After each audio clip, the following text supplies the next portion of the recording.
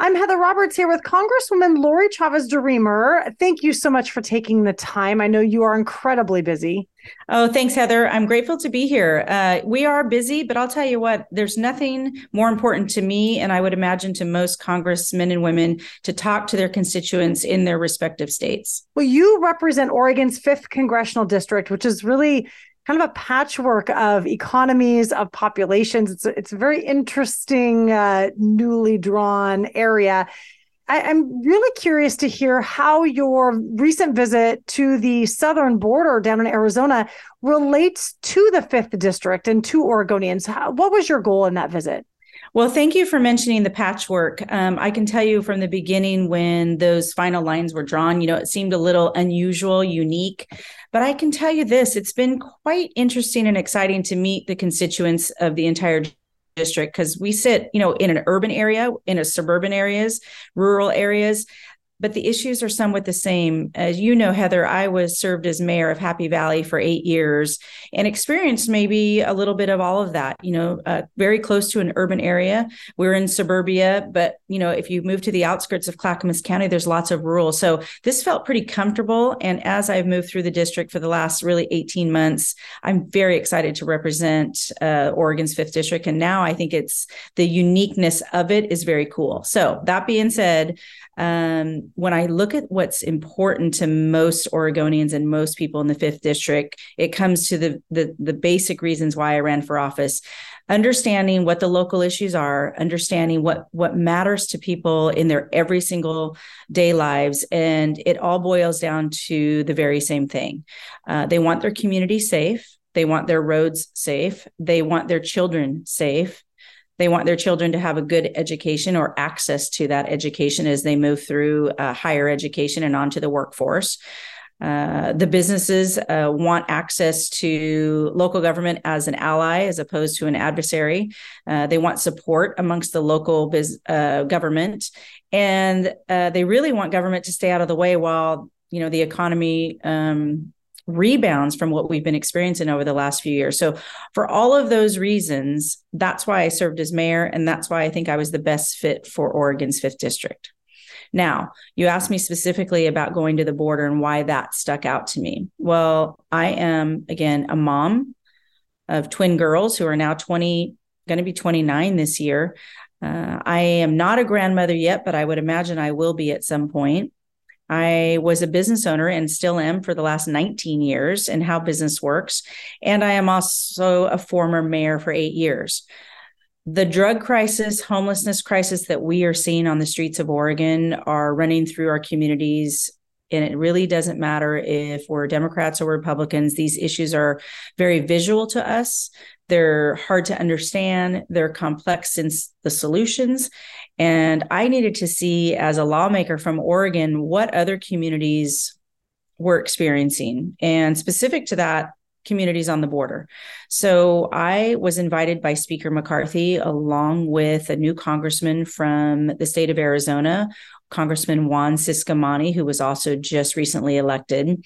And along with us was Congressman Jen Kiggins from Virginia and Congressman Derek Van Orden from Wisconsin. Why do they care? Why did I care? People ask that question. Why would you go to Arizona border when your state is Oregon?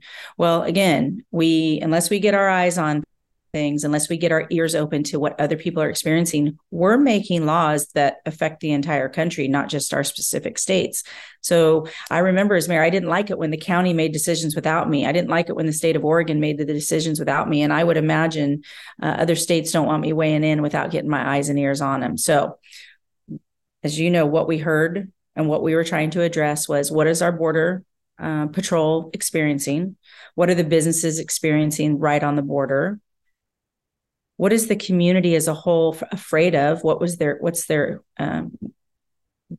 answer to this open border drug crisis? And here's what we heard. We did a roundtable. We experienced going up in helicopters to see the border, to see right on the Arizona border and what the terrain looked like coming over from Mexico. We were able to see the ports of entry and what they were experiencing. And then we were able to visit with law enforcement there to see what not only they saw with their own eyes, but what we saw from the unmanned aerial the unmanned aerial phenomenon that we go up and see, and there's guys running it from behind those drones. tree. Yeah, the drones. Well, that they're go bigger up. drones. You would think they're kind of small, but they're not, and they're very expensive. But they give access to what we are seeing on the ground, and then that report goes out to who's on the ground and how can we, secure that border with that technology. I think that's key to what they were experiencing. So we heard all of those things. When you were down there, you tweeted a video explaining kind of some of what you saw, and you mentioned specifically the fentanyl crisis. And this past week, you introduced or have co-sponsored some new legislation.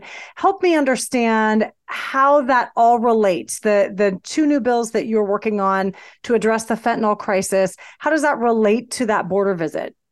Well, what they asked us for was resources and help. And one of the bills that I introduced was not only bipartisan and signed on to, it was also bicameral. And what that does is it allows state and local governments to purchase those containment devices to store those narcotics. As it goes through the judiciary system, there's evidence of what they're gathering. We didn't have that access before. The bill also is going to provide for first responders and help them with that secondary exposure. I was in Oregon just a few weeks ago, and I took a tour of the Home Depot. Within that visit, one of the employees found a needle in the restroom of the office there, or the Home Depot in Oregon City, and she grabbed it, taking it out of the toilet, and she was exposed to fentanyl.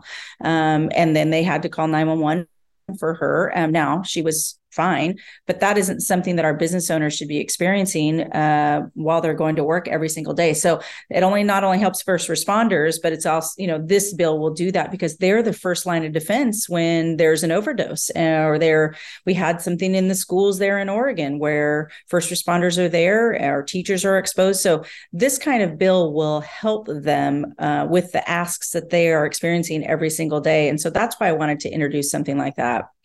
As far as the other bill, it's bicameral. I'm working with Representative Tony Gonzalez from Texas and Senator Marco Rubio on, this is killing our kids. It's killing everyday Oregonians and everyday Americans. We have to have a deterrence as when these drug cartels are serving up this drug and it's killing Americans, we have to have deterrence. And this bill will allow for that. You're talking about the one that basically, so if someone sells someone fentanyl and that leads to an overdose death, that person who sold it could be charged with felony murder. That's correct. Okay. And that is something we have seen kind of working through the court system, but this would kind of solidify that.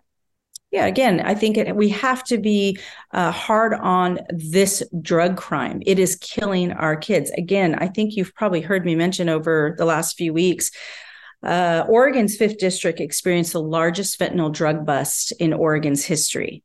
150,000 pills. Enough powder to kill the entire state of Oregon, 4.5 million people. We're experiencing that every single day. These border states and these border communities are worried about the exact same thing. They're finding dead bodies. We talked to a rancher there on the Arizona border who they've owned this ranch in the family since statehood of Arizona. And one of the things he said was, we're tired. We don't know how to do this anymore alone. We're not understanding why the federal government isn't stepping up. We heard from mayors, we heard from supervisors there, which is their county commissioners, saying, we're at a loss. We need the federal government's help. That's what these bills will do. It's a first step in solving this crisis. And I want to be a part of that solution. We are almost out of time, but I really wanted to make sure I had a chance to ask about your thoughts on the 2023 Farm Bill. I know it's a big thing. You're interestingly working with Representative Salinas. So we've got 2 Oregon Congresswomen on the Ag Committee that are working through that. How do you think that process is going to go? Well, listen, it's a big farm bill that we're going to be addressing. As a matter of fact, we just got our committees, just several weeks ago. We're all getting into the committee hearings.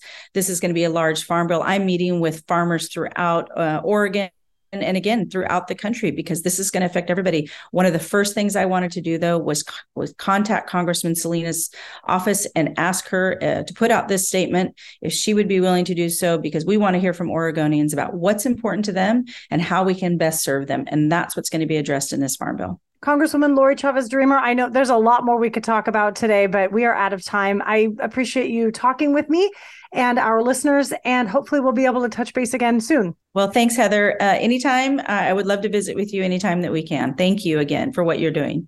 You're listening to FM News 100 and 1110 KBND.